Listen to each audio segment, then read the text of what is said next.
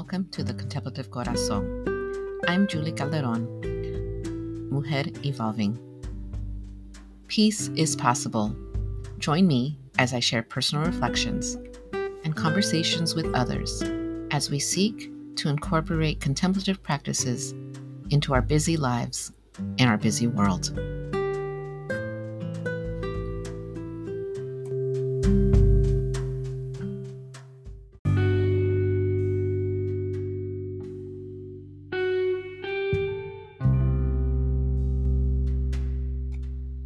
You're listening to episode 23, Reclaiming Happiness and Health, the third episode of season 3.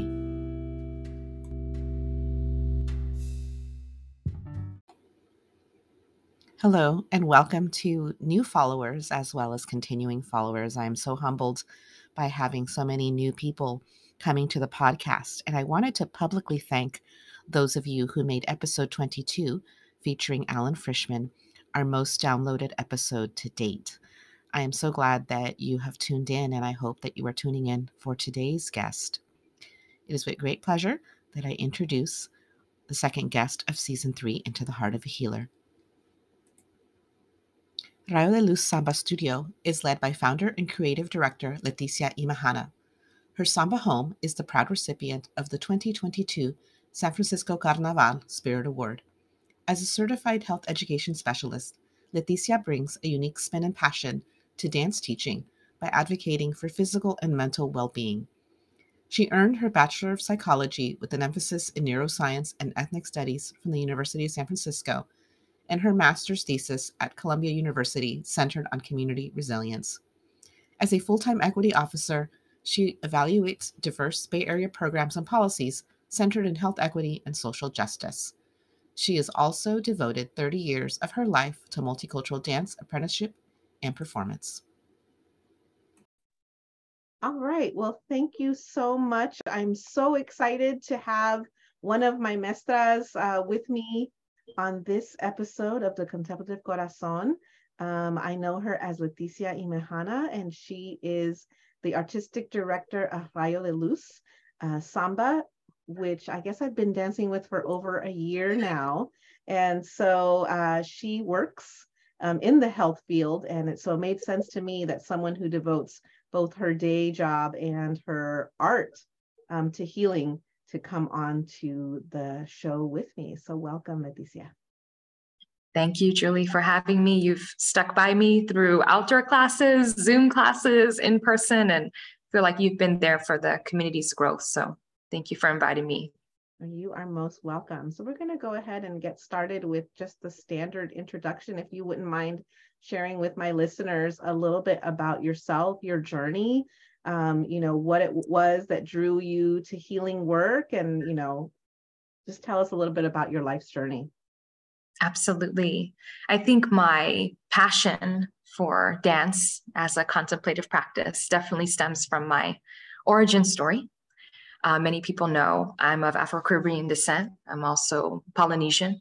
So many of the cultures that I derive from, African, Taino, Spanish, Hawaiian, have beautiful practices relative to dance, and many of which were outlawed, through colonization. I look back at my ancestors' experiences and realize that dance was one of the ways that they stayed connected to who they were. It was one of the ways that they perpetuated their cultures. And it was one of the ways that they fought through a lot of the pain and trauma to breed something in the present day that makes us so proud of who we are. So for me, I think it's a nod to where I come from and who I am to keep those practices alive. I also find that a lot of the women that enter my community are going through different periods of transition in their life, personally, professionally, and healing in their own rights. And I find that dance is the constant in a world that can be so unpredictable. So for me, it made sense to bring what I loved, how I grew up, into my art form. My mother and my grandmother were both dance teachers, so I didn't have much of a choice. I'm sure I was dancing from in the belly. And it's all I've ever known, really, was to be a part of that sort of community. Even growing up with my family, we attended Jibaro dances, Puerto Rican country style dances. And I can just remember my first experiences of being on the dance floor. So I bring everything that I have, my world culture experience, onto the dance floor. And as you mentioned, my passion extends into my day job. I'm a senior health program planner. I'm also a racial equity officer for City and County of San Francisco. So by day, I'm advocating for access to health and well-being resources for communities that are underserved. It's important to me all the way around. And I feel like it's ability for people to reclaim what's already theirs, which is their happiness and their health and most off their peace. Thank you so much. You know, it's funny because I think this is the first time we've gone this deep into why dance is healing. I think that absolutely in dance class, we've touched on this topic.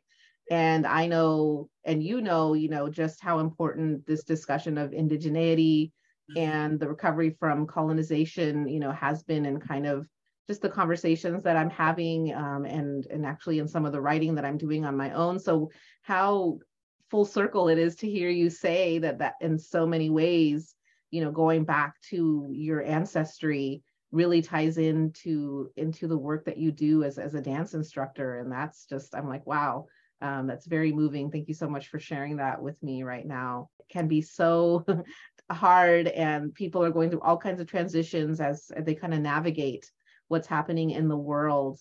And so how do you keep yourself and your corazón, I talked about this in the trailer, how do you keep your corazón abierto given all of life's challenges?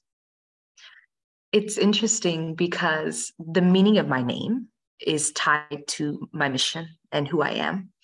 Leticia Imehana means warmth from within. Warm-hearted is the meaning of the word. And I really find that I put that into my work. That energy is infectious, it's magnetic. When you just put out light and positivity, and you want the best for people. And I find that the queens that I meet, my students, from the moment I meet them, I want nothing but the best for them. And it's very difficult to find a space like that where the intentionality is pure. I feel like that's lacking in the world, just with how unpredictable day-to-day life can be and all the challenges that we're trying to circumvent to just make it to Samba Saturday. And I keep my heart open because, you know, it gives me hope that there is something that is consistent in my life. And it's my community, it's my women, it's those that care about me. And no matter what is happening in the world and how crazy it feels, I know that that joy is guaranteed on Saturday, every Saturday, without a doubt. And that's such a strong feeling. And I know my students feel that way too. And it helps them to keep their heart open, knowing they have something to look forward to. And I can't tell you how many times I've left class and cried, just feeling so happy and so proud because my students, they bless me with their light inadvertently. And I know as an educator, you know what I mean. When you see them grow, when you see a woman walk in, dance is a sign of body language. You can see the trauma in their eyes, in the way that they walk, in the way that they move. You can see that. And when you see them cross the carnival finish line, and it's a different woman than the woman you met, your heart is bursting with pride. It's hard to describe. But my students pour into me as much as I pour into them, and it really feeds my soul. It's what keeps me going. It's so wonderful. And I'm so grateful for the way that you co-construct that joy and that peace in the dance space. And I think people have noticed because I know how humble you are, but I also think it's important that we give you your flowers while you're with us. And, you know, you were noticed, right? And so you received a special award for San Francisco Carnaval in this last year. Do you want to talk a little bit about that? Yes, it was such a humbling experience. I grew up as a product of San Francisco teams, knowing that, you know, comparsas are large, even in Brazil, sort of just how magnanimous they are. And coming from a very intimate team, you know, in Hayward, I was very set on quality over quantity. I really wanted to connect with the women. I wanted it to be an intimate environment. And to know that in the few minutes we have when we pass by the judges, you know, we're but a glimmer in thousands of dancers that are doing this parade, hundreds of comparsas. to know that they saw us, as the Spirit Award winners, to know that that light was pouring out of each and every one of them. I have a couple dozen ladies that dance with me, and to know that such a small team could create such a big impact. My understanding of the Spirit Award is that it's the team that most embodies the theme, and at that year it was Colores de Amor, just this colorful, living, breathing embodiment of art and healing and culture. The Mission Cultural Center and all of the different groups that participate, they're all perpetuating these healing practices. The Carnival administration has such intent when they pick the themes, and to know that we embodied that and embraced that light, and that amongst all the people there, the judges saw the girls shine. It's no surprise to me. I've known that they're wonderful. I see it every week in and week out. But I was so very humbled, and as one of the smallest teams to ever receive any type of award from Carnival, I let the girls know too, there will be rotational awards every year, and everybody should have that feeling once in a lifetime when you win something. And the outpour of love that we received from the other teams was also so incredibly uplifting. People that I embraced as my mentors were congratulating us. And for our girls, they just couldn't have been happier. But I think when we finished the parade, there wasn't an award ceremony for almost a month this year. And it wouldn't have mattered. The girls were so excited the moment they crossed the finish line. It was like we had already won. So it really was a cherry on top. And knowing that they made themselves so, so proud. Realize how peaceful and, calming. And it sounds so like it's like it's ironic, or it's, one of those things that doesn't make sense, right? Like, how can a parade full of thousands of people with all of this work that goes into it, it's so loud is probably not the right word, but you know what I mean? Like, it's such a big thing. And I think a lot of times people lose sight of the fact that, as you shared, it's also a spiritual and a healing practice to take part in an event like that. Very much so. I also find that these women are reclaiming the right to do something for themselves. I feel like in this society, especially for women as nurturers, when we take time away from children, we take time away from our partners, it's seen as selfish. It's prescribed as a vanity, and for me, it's my opportunity to let the girls know and to remind them, you're worth it. You're worth it. You stop the world from spinning to take care of everyone else all the time, right? So Samba Saturday is your time. There's no need to feel guilty, right? Even when it comes to the way that my comparsa is constructed as women versus familial style, I let them know this is the one day where you don't have to worry about anyone else but yourself. And it's okay for you to be the queen, to be the center of attention sometimes, for you to step into the limelight, and for everyone else to pour into you the same energy and positivity and support that you pour into them. I've had women tell me, I feel more beautiful than I did on my wedding day. And so that's such a powerful thing. And I really want to dispel that myth that self-care is selfish, especially for women, and that they can reclaim doing something for themselves and feeling really worthy of that. Thank you. So that leads me into my next question. You've kind of started to share this a little bit, but what do you do for self-care? We know obviously dance is something that you help a lot of us do as our self-care, but what are some other things that you do for your self-care? I read a lot. I know you're a reader and a podcast listener and a writer. And I found such inspiration, especially, one of the positives of social media, you can find so much connectivity in a lot of the positive mentorship ideologies that are out there. And one person I follow in particular is Alex Elle. And she is a best-selling author and restorative writer and teacher. And she has her principles of truths that have rung so true to me, especially as of late. And she talks a lot about finding peace when you realize that not being for everyone is a blessing, right? I know that my light is love. I know that my light is a gift. And I know that there are people that will recognize and see that, not try to take advantage of it, but find it magnetic, want to be a part of it, want to grow their light. But I also realize that there are others that misunderstand it, maybe are intimidated by it. Maybe it makes them stem back to their own insecurities about how they feel about themselves. And I've really been raised to never dim my light for anyone, and to know that it's precious, and to be very discerning about whom I give it to. Another way that I sort of protect my healing and spirit is not trying to change people, accepting people for who they are, what they are, where they are. And for me, that acceptance has meant loving from afar, cutting out anything and anyone that isn't conducive to love, light, and loyalty. Having those boundaries, saying no to things that deplete my light, that deplete my energy, and embracing everything that's conducive to my mental health, my spirituality, my healing. And when I started to understand that letting go was a gift and not a burden, I felt my heart and I felt my spirit healing and getting stronger. So that's just a few of the things that few of the truths that protect my peace.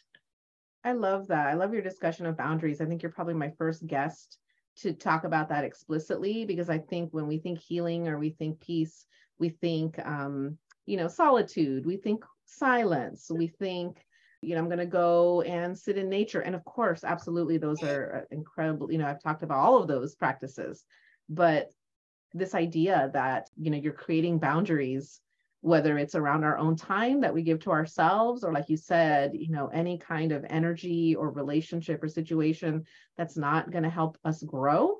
I think that's also self-care. And I think we don't pay enough attention to, that intention is self-care, right? And being intentional about our relationships and how we spend our time and who we spend it with can also be a way that we work on our healing. So thank you for sharing that.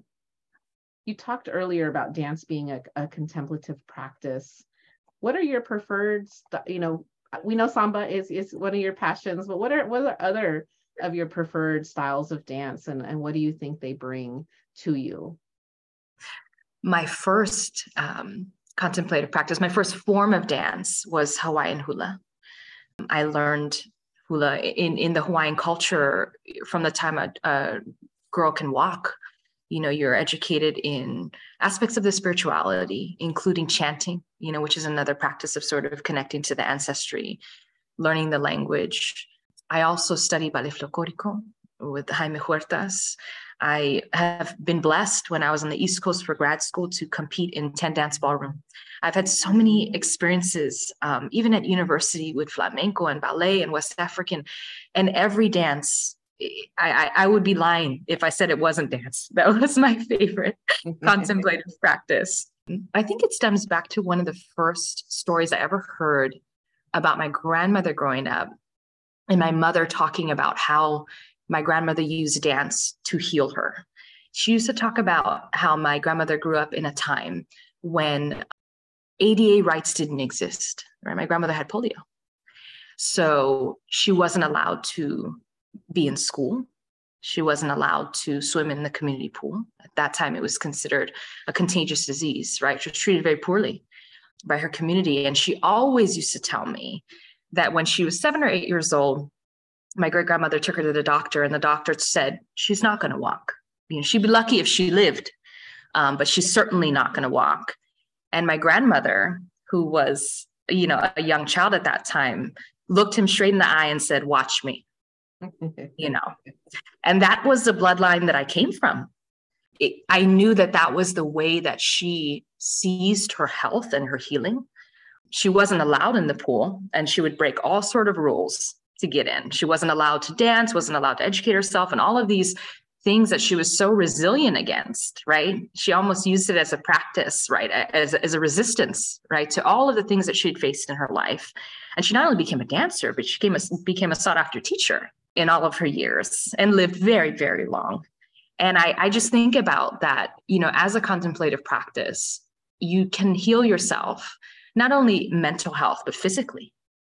Some of the best dancers I have ever known have overcome many physical ailments through the use of dance. Even some of the students that I have are studying the implications of dance in relation to chronic disease, right? Even when you look at shamanistic practices, when you would come and say, I'm ill, a shaman would ask you, when was the last time you danced?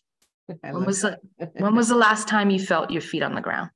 When was the last time you moved your body with the people that you love, right? So for me, it's so healing and restorative. I've seen that take shape in my family. I've heard that story a million times, and it really imprinted on me that in all of these cultures and traditions around the world, all these contemplative practices, movement and dance and ritual, meditation, so much of that stems back to our origin story and who we are and where we come from. And there's nothing like it. Aside from the people I love, there is nothing that makes me more happy than dance. I can be myself. And when I dance, it's like I just feel light pouring out of every single inch of me. And to show you how deeply it stems, when my husband asked my father for my hand in marriage, he said, I have one condition. You must support her dance. Oh, I love yes, that. she has to dance. That is her healing. That is her space. That's her contemplation. That's where she's free, and I'll never forget that. That's wonderful. And I know that was your gift to your husband at your wedding, was a dance. It was. We tried to draw in as much as we could. That's how deep it stems, that when you decide to enter into a union, a dance is the way to honor your ancestors. It's the way to honor your family. It's the way to embrace your new family, and to demonstrate a commitment and a sincere love. You give all of yourself. And it was probably the best dance of my life. What I saw of it was absolutely stunning. What a true gift. And I know that memory is, for him and for you is going to be so precious, for the rest of your lives. Because I agree that it was so many things, right? It was love, it was healing, it was, like you said, commitment, just absolutely stunning. You're a very busy person. You're a dance teacher, you're doing private dance lessons, you work in the health field, you're advocating for communities. How do you make that time to, I know that before we officially started recording, we talked a little bit about finding balance. And so how do you do that, given how busy you are and all the things that you're doing? How do you make that time? I think it is one of the greatest challenges, I would say, in being a teacher, being a giver, being a nurturer, trying to make space and time for yourself. And I think there's a rumor that I live at the dance studio. I think ladies just think I'm dripping in glitter and feathers all week long, just waiting for the following Saturday. So I do even set boundaries, even in letting my students know, that I am employed full time. And as a racial equity officer, it is a demanding job, just being that advocate and being that voice for communities that are underserved. And I find a lot of my passion carrying into my professional life. I make sure to set very firm boundaries, particularly at work. I am the type of person where I have a passion. I have my dance because I say it gives me what I call the fuzzies. I know that's what touches the deepest portion of my heart. And my racial equity work and my advocacy in the city on behalf of communities of color is so passionate to me on my professional side. But I have to have that balance, right, between stepping away from work and also acknowledging with all of my coworkers, with my supervisor, that when I am off, I am off. Before 8 o'clock and after 5, you may not reach me. And I emphasize how important it is to me. And this is as someone for years who didn't have those boundaries and saw the way that it affected my mental health and my physical well-being. I let my coworkers know that I give 150% when I'm at the office and that I cannot compromise how much I give to the people that I love the most when I'm outside of those walls. And coming into those boundaries and know that it's taken me so long to have the confidence and the wherewithal to advocate for myself, to make space and time for what's most important to me. I think work-life balance is probably key for finding my time for contemplative practices. I also ask myself what I want to achieve. I think a lot of times when we wake up on Saturday mornings and we're tired, we tell ourselves, and you wake up earlier than anyone for those boot camps, and I don't know how you do it. Right? We tell ourselves, I'm just not sure. I'm so tired, right? Then you miss and you don't feel good. And then when you go and you come out on the other side, you're like, this is why I do it, right? Because I love it, right? I can feel it on the other end. So I ask myself in moments when I feel tired or depleted, I remind myself how healing the dancing really is. I remind myself all of the people that I care about, that I can touch and better with that light, and how restorative it really is when we come together, and that it is most worthy of my time. What has been the response of your in your profession? Like, how did your coworkers and supervisors respond when you started to kind of draw these boundaries? I think, probably over the past 10 years, it comes with the growth, of the different work experiences. You feel in certain positions where you're undervalued or unappreciated. And I have moved into an environment where I do feel appreciated. I do feel like a valuable contributor, and I'm acknowledged for the time and energy. I'm paid for the time and energy that I put in, right? Most importantly. And I feel like my workplace environment is more receptive. I've noticed that in previous workplace environments that I've departed from, rightfully so, it wasn't accepted. It was almost seen as, you're not a team player, you don't care enough, you're not as committed maybe as other members of the organization. Particularly, I find, being at my age, when I was unmarried or I didn't have children, there was sort of a stigma. You have all the time in the world to take care of. What else could you possibly have to do? So I have to really assert myself, that I have a family that I'm taking care of. I have a business that I need to attend to. And I have found that now my coworkers are more receptive. I've also shared with them a little bit more about what I do, I think, than I would have in past experiences. As a racial equity officer now, I really put myself out there. I share a lot of my experiences with culture. We have a lot of discussions about diversity and inclusion and belonging and accessibility. And so I'm constantly ringing that bell. And I think it helps people to understand that I'm a teacher and a mentor in my community, and that that's what feeds my soul. And when they respect that, they're more receptive to it. But it took me opening up, probably being a little bit more personal at work than I would have normally. But when you're a racial equity officer, you're the head tribute in the Hunger Games. Oh. You get up and you say the things that people don't always want to hear, right? And at this stage, I'm not going to remain silent. Not about the racial equity, not about my business, not about my passion, not about my boundaries. And I expect people to be respectful of that. And I also have to remind them when they're not, because you have to teach people how to treat you, and it's never a one-time reminder. So I'm gonna keep singing that song the same way I do about women, knowing that they're worth it, and just reinforcing that message. And I hope that it inspires other people, in my workplace, to feel like they can advocate for themselves too. It's much needed. I feel as women, and I've talked about this with some of my other guests, but as women, we absolutely, I think we've been socialized to kind of just step in line. And I know with the way that a lot of companies, and you would think that in healing professions like health or education, there would be more receptiveness to that work-life balance. And it's funny that you say that, because I think it comes with experience.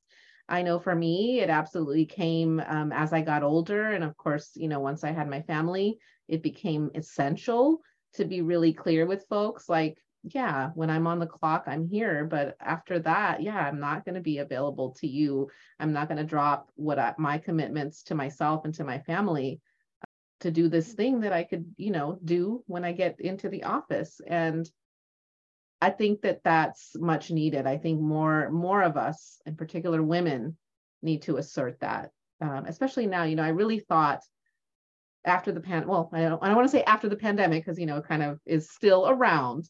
But I know that kind of at the height of the pandemic, it really felt like, wow, maybe things will change and people will be more open to, just healthier workplaces. And then we went right back to status quo, and you're wondering why people are struggling with that. And it's because I think an entire globe realized maybe there's a different way to work. Maybe there is a more healthy way to make a living. And that there has to be that balance. And it's interesting that, unfortunately, there was this push to just go back to status quo. There was all this lip service about, well, we're going to change the way things are going to go. And then I feel like they kind of swung the pendulum right back. And that desire to return to what was the pre-pandemic status quo, I think part of the struggle that we're seeing is people are saying, well, I don't want to go back to what it was like before the pandemic. I like having that balance and having that time, even though we were forced, but having that time for yourself and for your family, I think was I think I said that in season 1. I think it was actually a gift. There was somewhat of a gift there, because it really forced us to be reflective about what we wanted our lives to look like. So I'm sure I'll come back to that theme again and again with some of the other guests. You know, I know that for you, you've come from a long line of healers. And, you know, it's like you said, you kind of stepped into like you're that strong bloodline of people who were going to just uphold their culture and their community and continue to kind of spread that love and that joy. What would you say to someone who would like to kind of do similar work, or, you know, pursue that commitment to healing community? I definitely think it starts with understanding more about who you are. Even with my role and how blessed I've been to be a Samba teacher, it really does stem back to my origins. You know, the trinity of my bloodline with indigenous inhabitants of the Caribbean, African influence, Spanish influence. I see a lot of similarities in the Brazilian culture with their influence of African, Portuguese, and indigenous cultures. We have connectivity, right, beyond what we can see on the surface. And when you go back to who you are, right, and what fuels you, you find so many connections with other people and other communities that are trying to do the same thing. They're trying to restore what was lost, right? And you become a servant, you become a steward of that heritage. Whether or not you are from that culture, you can actually play a role in perpetuating it, right, and helping it have its renaissance, right, to see better and brighter times in the present day. And it can bring us together in a way that we could never have understood. I would also advise that people embrace the unknown. I think when it comes to dance as a truly contemplative, healing, restorative process, it's going to take time to master. And when people first encounter, especially dance, all they see is fear and intimidation of something new, right? It's almost like public speaking. And if you have a contemplative practice that you really are hesitant about, that you want to try, my main advice would be pouring as much light and love and positivity into it as we do fear. We use our fear to manifest things that haven't even happened yet. We're afraid of things that we've never even tried. And I always encourage my dancers, even with an opportunity like Carnival, that may seem like a contemplative practice that is so far beyond my reach. I'm not a dancer, I'm not a performer, I'm not quite sure. I always tell them, we imagine that possibility with a lot of fear in our hearts. But what if we imagined it and it was everything we could have ever hoped for? What if it was better?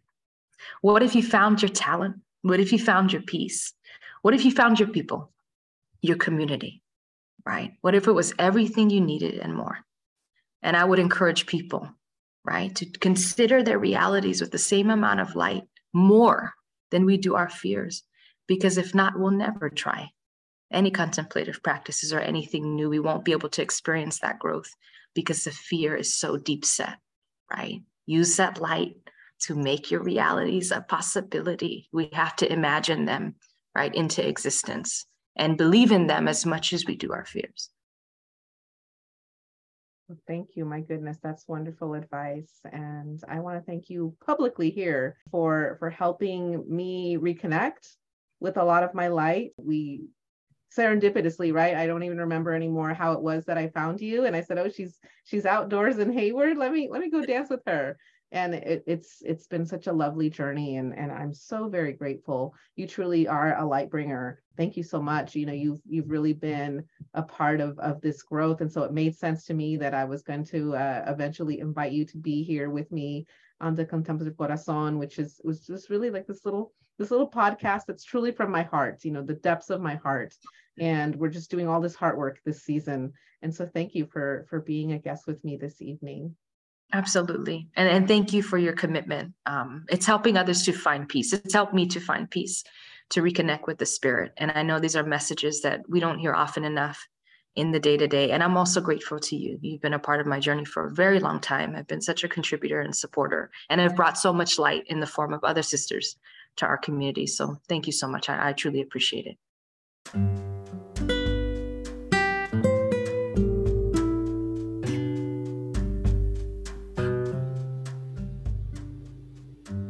Gracias for listening to the Contemplative Corazón. Please share this episode. Please rate, review, and subscribe to this podcast wherever you listen to podcasts. Find me on social media on Instagram or Linktree at Mujer Evolving. Gracias por su apoyo. Thank you for the support.